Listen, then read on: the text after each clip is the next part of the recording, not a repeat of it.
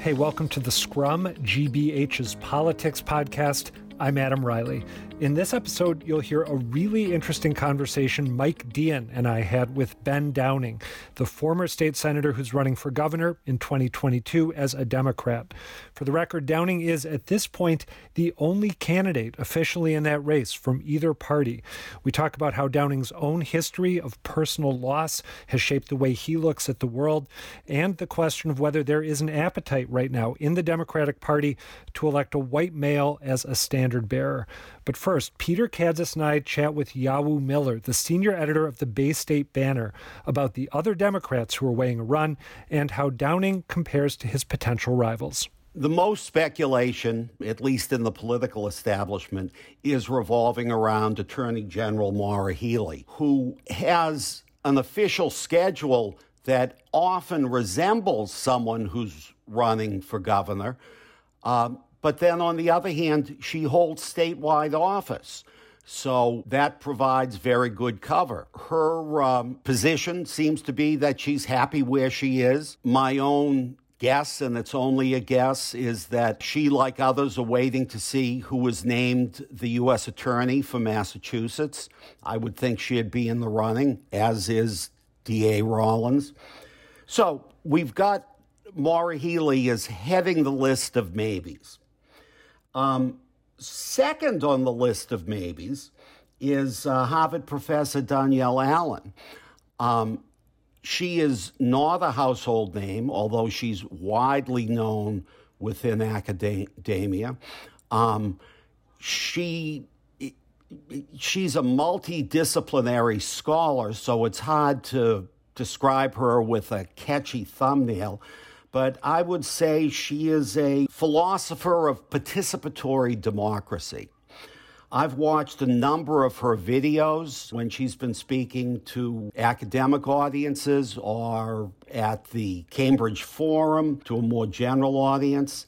My word, she is a powerful speaker in the sense that I think, like Deval Patrick, she has the ability to instantly connect with the audience before her.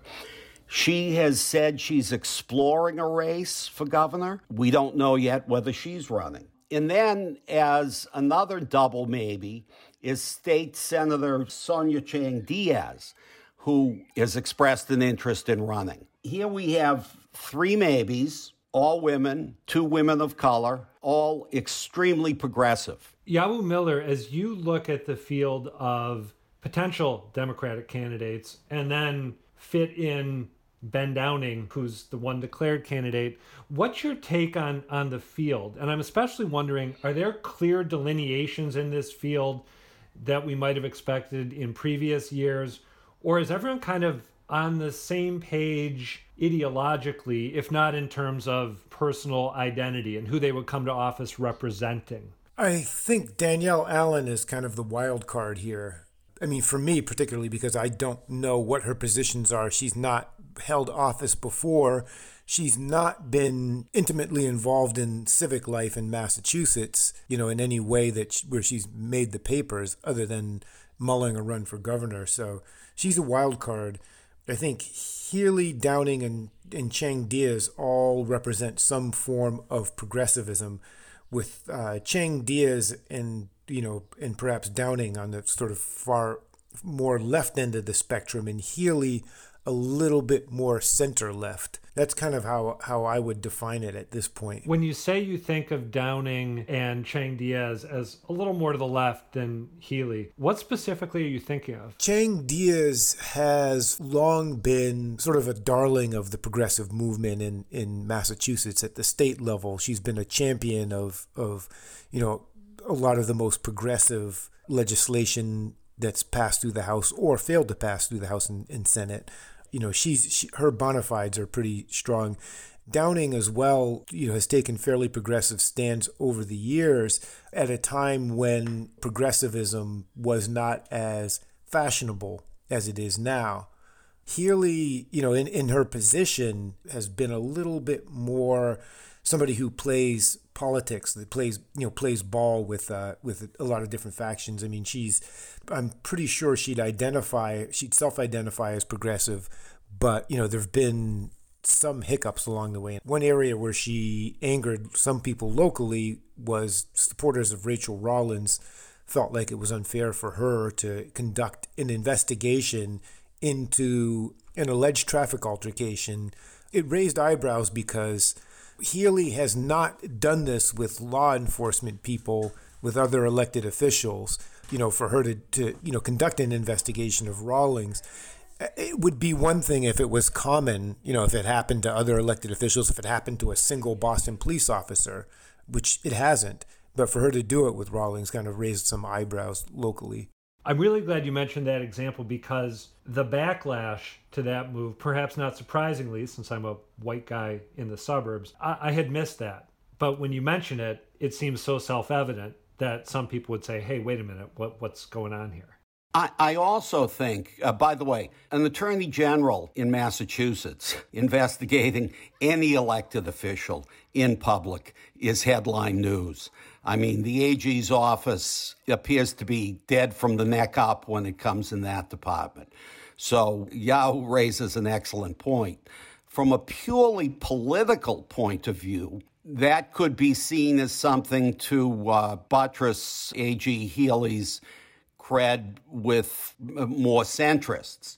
The bottom line is it strikes me as a very curious episode, shall we say, in Massachusetts political life. So at this moment in time, when progressivism, as Yawu says, is the new norm, and so many Democrats are paying attention to the power of representation in the political realm, is the party realistically going to get behind a white male like Ben Downing? That's a good question. I think, Adam, it's a question that's obviously in the back of many people's minds. I think it's a little premature. Downing, to be fair to him, is a real man of substance. Now, I'm not suggesting the other people aren't, but I think it says something about today's climate that a former public servant, he served, I think it was 10 years in the legislature, and he resigned because he term limited himself. I mean, that's a real, there's a badge of honor there. In the wake of Congresswoman Presley's election, I think it's nevertheless a very practical and valid question. I imagine people are going to want to see what the various candidates' positions are. And I mean, if young people in Massachusetts could rally around Ed Markey as a progressive champion, it could happen with Downing as well.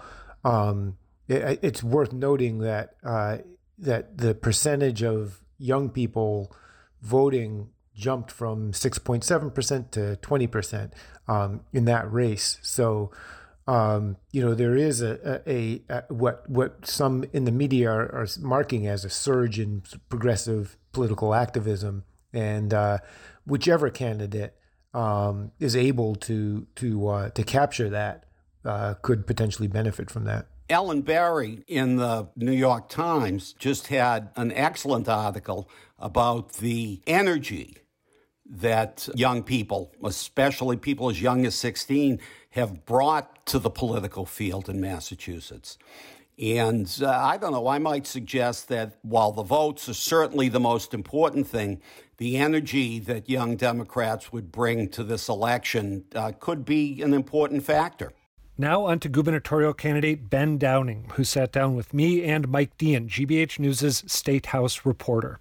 I would love to get you to start just by giving us and our listeners some sense of what the rhythm of life is like when you are running for governor, more than a year before the primary. What do your days and your nights and your weekends consist of? It's interesting, right? First, I'm talking to you guys from my attic where I hadn't spent more than 10 minutes before a year plus ago, and now I spend up until recently close to 10 hours a day up here. I'm like a bad New Yorker cartoon. Every box in our house is just on the other side of this screen. We have two little ones, Malcolm and Eamon, who just turned 4 and 1. And so mornings are predictably hectic and zany, getting them out the door to daycare. That's wrapped up in some form by 9 or so. And then I'm probably doing a couple of check-in meetings with staff, following that up with a couple hours of either fundraising or political phone calls, invariably some type of a walk and talk meeting after, whether it's on the phone or going to meet somebody relatively close. Same in the early afternoon, and then the childcare juggle pickup after. And then the evenings are, at this point, 2 to 4 Democratic town committees, meet and greets, fundraisers, other community events that I've either been invited to or I want to check out and sort of join with folks. You're talking 2 to 4 per day? Yeah, per evening. So this evening is a light evening, just one meet and greet that some friends are hosting with their neighbors from 7 to 8. But increasingly on a schedule, those are in person and socially distanced. And as more community events come back, we're adding those in as well on the weekends. So I'll tell you, like, the weekends have actually been the weirdest part, because normally you fill that in with all these sort of community events around the other stuff. And that's been, it's just a weird gap to start to fill in. So yeah, that's sort of the rhythm and flow of it. It's very odd to walk up to your attic and say, I am in Worthington at 6 o'clock, I am in Franklin at 7, I'm in Amherst at 8, and then I'm going to be recording a podcast from 9:15 to 10. Like, that's just a weird series of events to say I'm going to do all that, but I'm going to sit in the same spot. And for someone who is used to the natural give and take with an audience, with folks asking questions, it's just an odd experience to do all of that through a medium, through a screen. So yeah, it's been an interesting first few months that way. I mean, I love it, but it is entirely unique and unlike anything I've ever done before. We should mention, for people who don't know, that you're talking to us right now from your attic in East Boston. You shut the window because there was some airplane traffic overhead, right? What do your kids, who are pretty young, know about your gubernatorial bid? How do you talk to them about it? Malcolm, who's 4, his exact description of it is, Dad is running for government, which, pretty close. I'm impressed enough that way. And when, I'll run down to help out with dinner before I run back upstairs, and he'll say, good luck with government tonight, Dad. And, every once in a while, we've got a couple of cat in the hat runs for President book, and we've got a Kamala Harris's book and a few others, and we'll read those. And, well, Dad, that's like you, right? Well, kind of, and we'll try to impart a little bit of it. Eamon, I'm not really sure what Eamon knows, other than he's really frustrated that he can't tell us everything he knows right now, right? He's at that wonderful, like, full-on toddler, running into everything, wanting to say everything, and unable to get it all out at once. Yeah, I guess 1 is a little young to be wrapping your brain around your dad running for governor. Yeah. He's still trying to wrap his brain. Like, who's this guy? Now I got to bring it down a tone and ask you about, what it's like running for government. I want to start with the elephant in the room, and that's the current government, the governor, Charlie Baker. You've seen his poll numbers. You're well aware of the target you're going after. You're well aware that coming out of this pandemic, his poll numbers seem to be as high as they ever were. They may have dipped during the early vaccination days, but they're right back up there, according to at least some of the last polls. How do you do that? How do you convince someone, a voter, and I'm talking months down the road here, someone who might be an independent voter, that we need a Democrat back in the corner office instead of what they might consider a satisfactory Republican? First, it's about being clear about why I'm running, right? Both the why I have entered the race to build a fairer, stronger Massachusetts and what that means, but also pointing out that isn't a critique of the last 6 months. That's not a critique even just of the last 6 years, right? Like, that's Massachusetts government for the better part of the last 2 decades, 3 decades, where we too often have left behind communities that I've called home. In Pittsfield, where we've started to make our home here, in East Boston, communities where state government should have and needed to step in and play a much stronger role to make sure that everyone in those communities had the opportunity to make the most of their God-given talents, and didn't. And we saw it when GE left Pittsfield and we were left cleaning up and rebuilding that community, and my generation was told to study hard and get out. We see it here in East Boston, where my neighbors on the one hand are told that they are essential workers and they come home from those essential jobs and have to fight evictions to be able to keep their homes in the middle of a pandemic.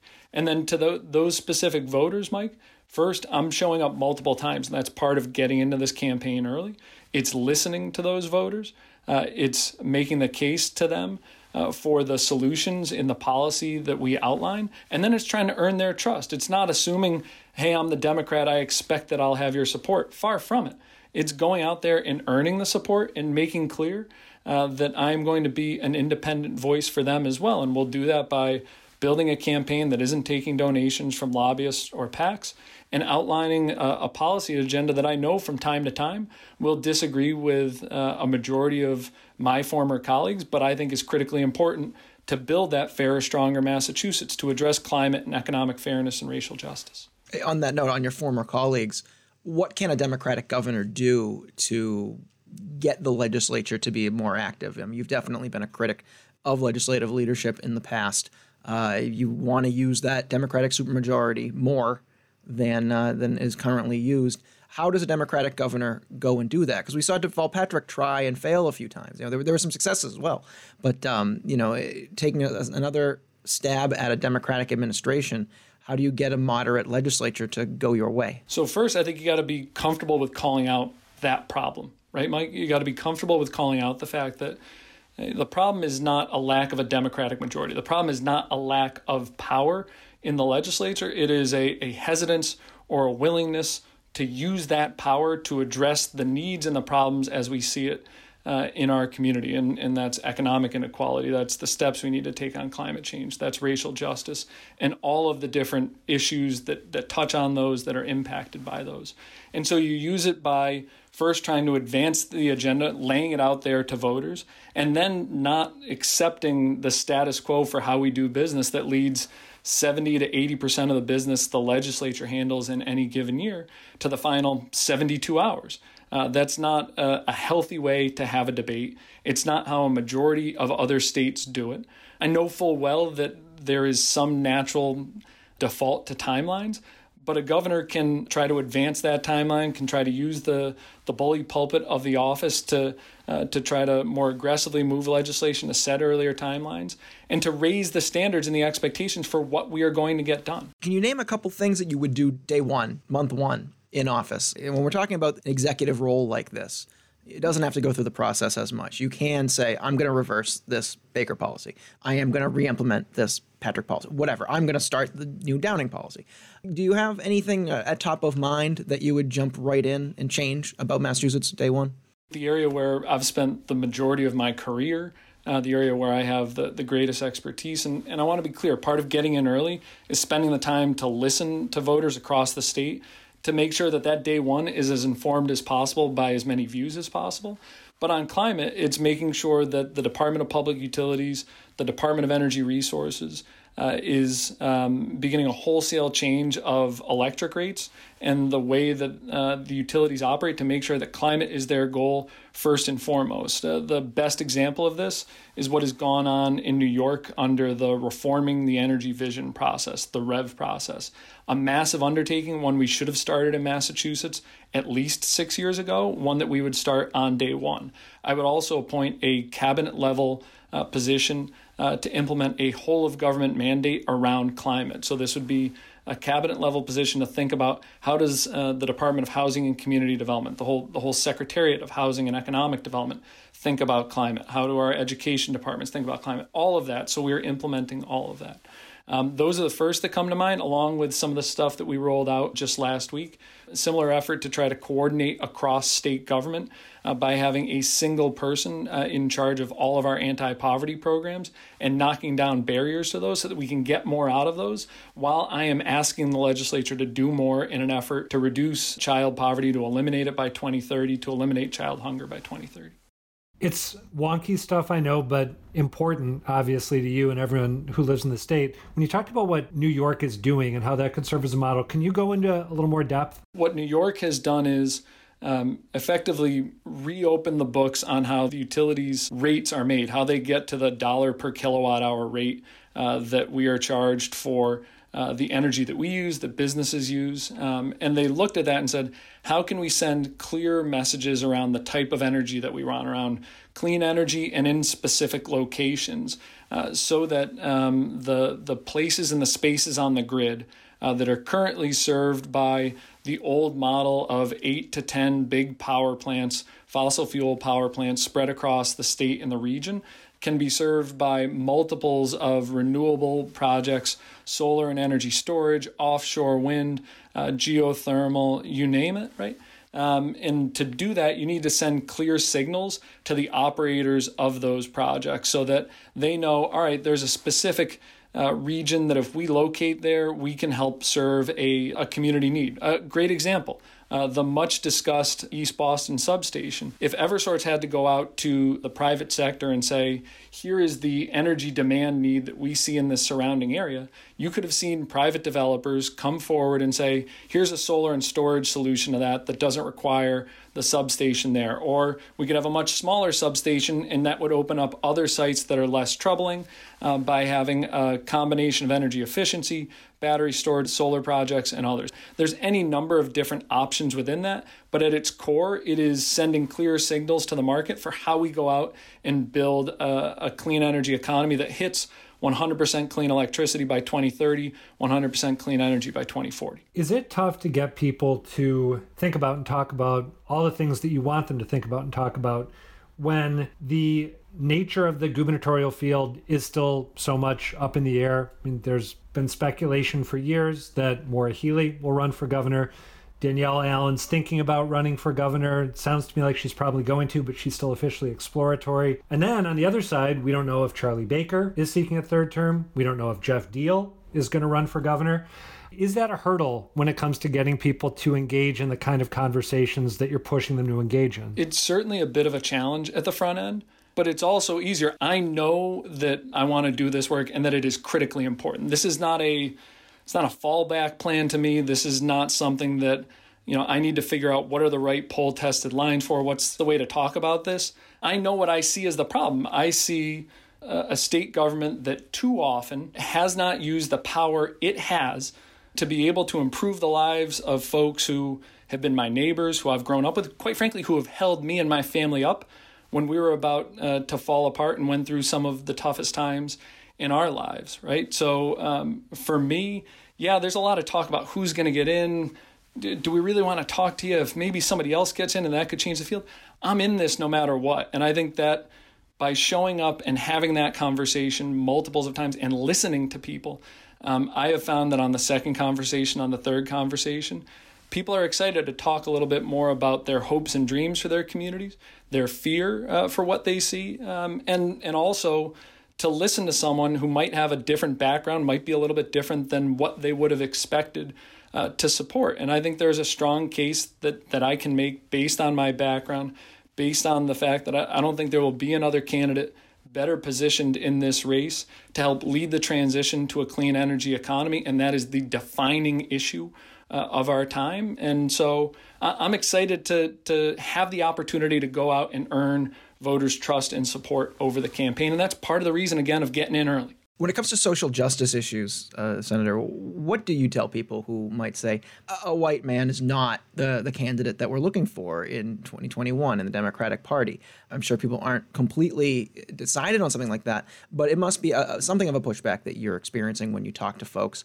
What do you say when they say, no, my top issue really is social justice, racial equity, during the pandemic, during police reform, issues like that? What do you say to folks like that? I'm not assuming that I will have anyone support the day I get into this race. All I'm asking is the opportunity to earn that and to watch how we try to run this campaign and the type of candidate that I will be, the type of public servant I was when given the opportunity in the past to serve. And that is one who listens before they lead and who puts the unique lived experiences of those who have dealt with injustice, unlike anything I will ever deal with in my life, at the front and center of this campaign. And so I say to them, like, look at the policy that we will roll out, and you will see at the center of every one of those policies, of our climate change policy, of our economic policy, of our housing, transportation, and infrastructure policy, criminal justice reform, you name it, at the center of that will be equity and will be racial equity, because it cannot be a peripheral issue. It has to be an issue at the center of that. And to be clear, don't think that that is something I am just saying now. Go back and talk to folks who I worked with for a decade plus in the trenches in Pittsfield and North Adams and in every one of the 52 communities I represented. That has been a consistent message throughout my career. And then at the end, it's on me to go out and make that case. And if folks choose another candidate, I get that. But all I'm asking for is the opportunity to earn that support. You mentioned your family history and some difficult times that your family has been through. Can you describe those for listeners who might not be familiar with them? Yeah. My dad, who was a district attorney in Berkshire County for 13 years, passed away December 15th, 2003. The year I graduated from college, I was living in D.C., working for Congressman Olver at that point. Passed away suddenly from what we came to realize was a genetic heart disease in my family. My dad was the center of our world. There were four of us growing up. I was the oldest. In 1990, I got to go out on the campaign trail with him. Like, I loved it. My dad was a larger than life figure, which is saying something for someone who was 5'6". But he was he was everything to us. So to lose him was earth shattering, right? It broke us, but our community was there for us. The amount of people who showed up at our door for, what felt like weeks, if not months on end, and shared stories about how my dad had impacted their lives positively. And oftentimes, by helping them get access to services they need instead of prosecuting them for a lapse in judgment for a mistake that they made in their life, that touched me, right? It deepened my empathy. And then 9.5 years later, we lost my brother Nate to the same genetic heart disease. And Nate and I were close before my dad passed. We became much closer when he passed. Nate and I shared a great deal, from a love for politics. We both went to Providence like my dad did as well. I mean, Nate had everything. He had every gift but length of time on this planet, right? Talented, and he knew it. He was not humble, right? But just a talented kid who wanted to give back and wanted to make sure that other kids didn't feel the pain that he felt. I mean, Nate had heart surgery when he was 14 years old. He had been put on a list for a heart transplant a month before he passed away.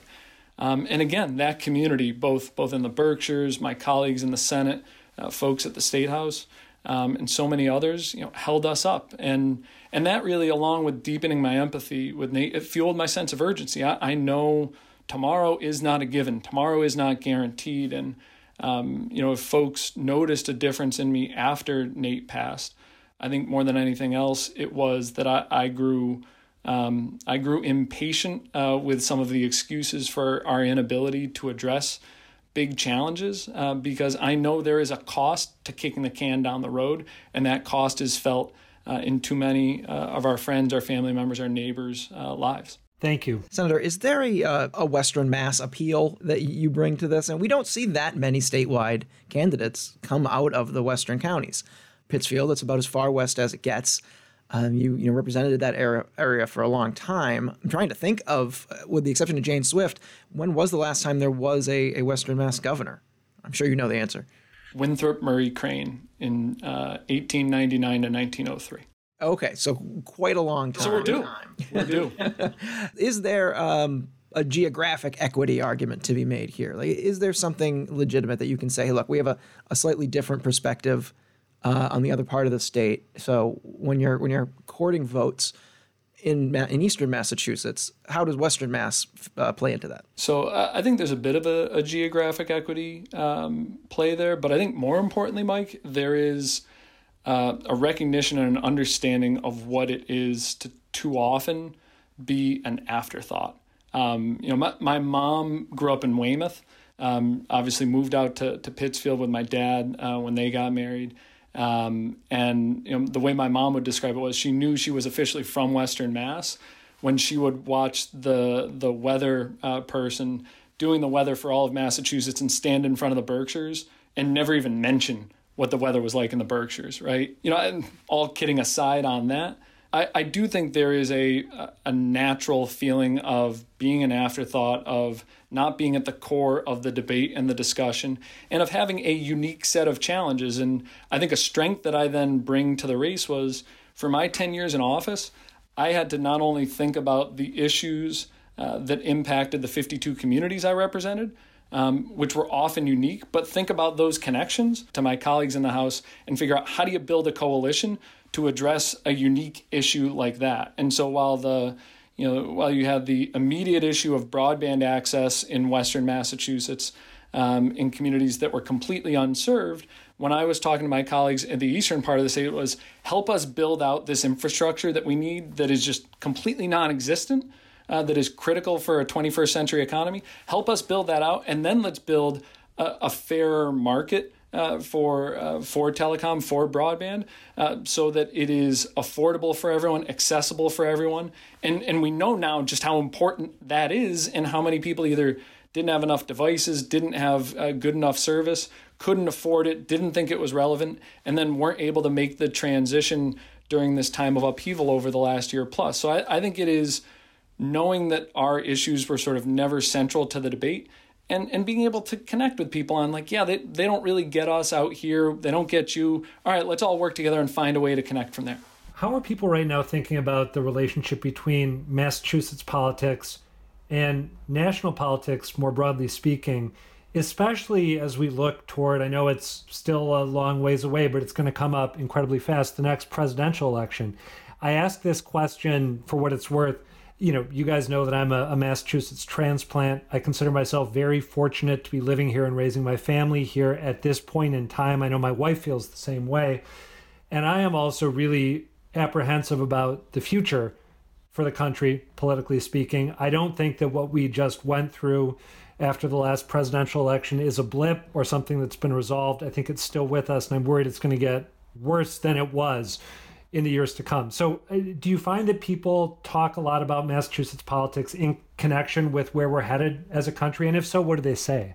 I think a little bit, Adam. There is clearly a palpable sense of relief, right? And that sort of, we all felt that release in November. Certainly that was tried in January.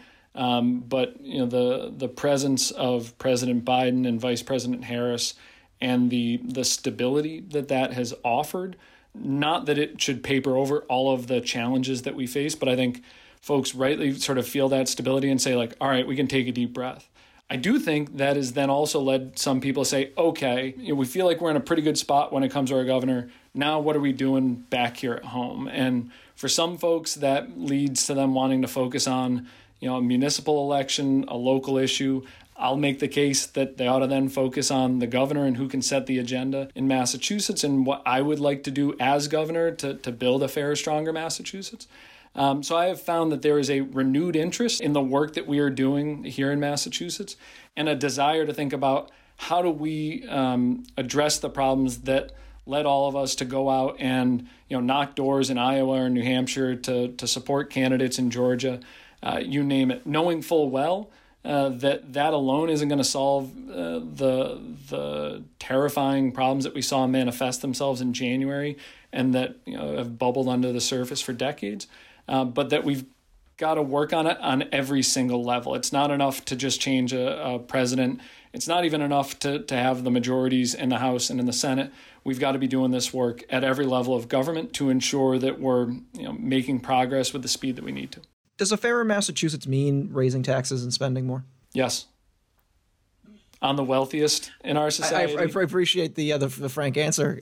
Just elaborate on that. What is your kind of tax policy ideal here? It will come in the form of a policy action plan like we have rolled out already. So there will be a comprehensive tax reform plan that will require the wealthiest, those who have benefited from economic growth for the last 30 years, the last 40 years, but in particular have benefited from growth even during a pandemic, to pay more in their state taxes. We're looking at sort of all of the different tools available there. And that will be the plan, assuming that the Fair Share Amendment does not happen, because I think it's important for a candidate for governor to run on a plan that they can control and at least can then go out and advocate for. So yes, I believe that the tax code in Massachusetts places an undue burden on the middle class, on the working poor, and those living in poverty. And it does not ask nearly enough of the wealthiest in our society, who have benefited immensely from income growth and from economic growth over the last 40 years. This kind of goes back to the legislature, and one thing that I definitely see here in the State House every day is that the conflict isn't really about Democrats and Republicans. It is about progressive Democrats and the moderate Democrats who are in charge of the institutions and in charge of these majorities.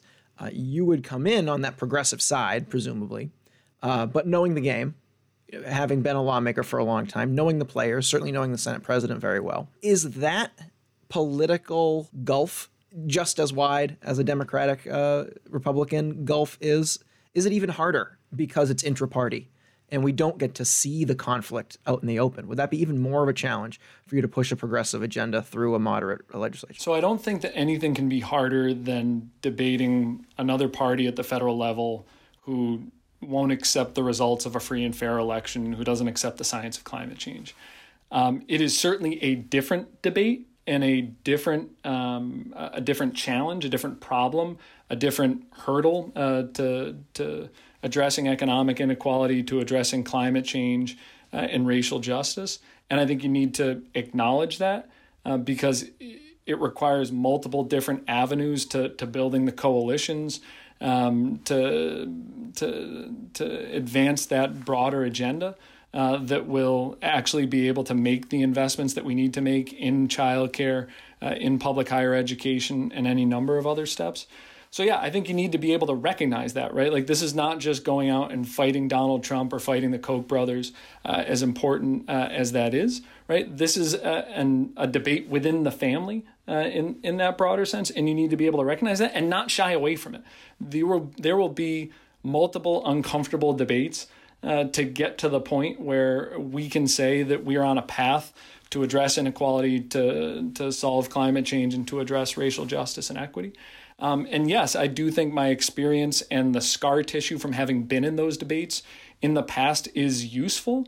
But I also think it's just as useful that I stepped away from that I held to my word when I term limited myself, and that I got the perspective from being outside of the legislature and seeing all of the potential in our communities that are sitting there, the dynamism in our communities, that if our state government would stop being so insular and would open the doors up wide and try to tap into that energy, that we would be in a far better position for it. So it's not enough just to have been there, and it's not enough to just know the problem, although you got to know it and be able to call it out.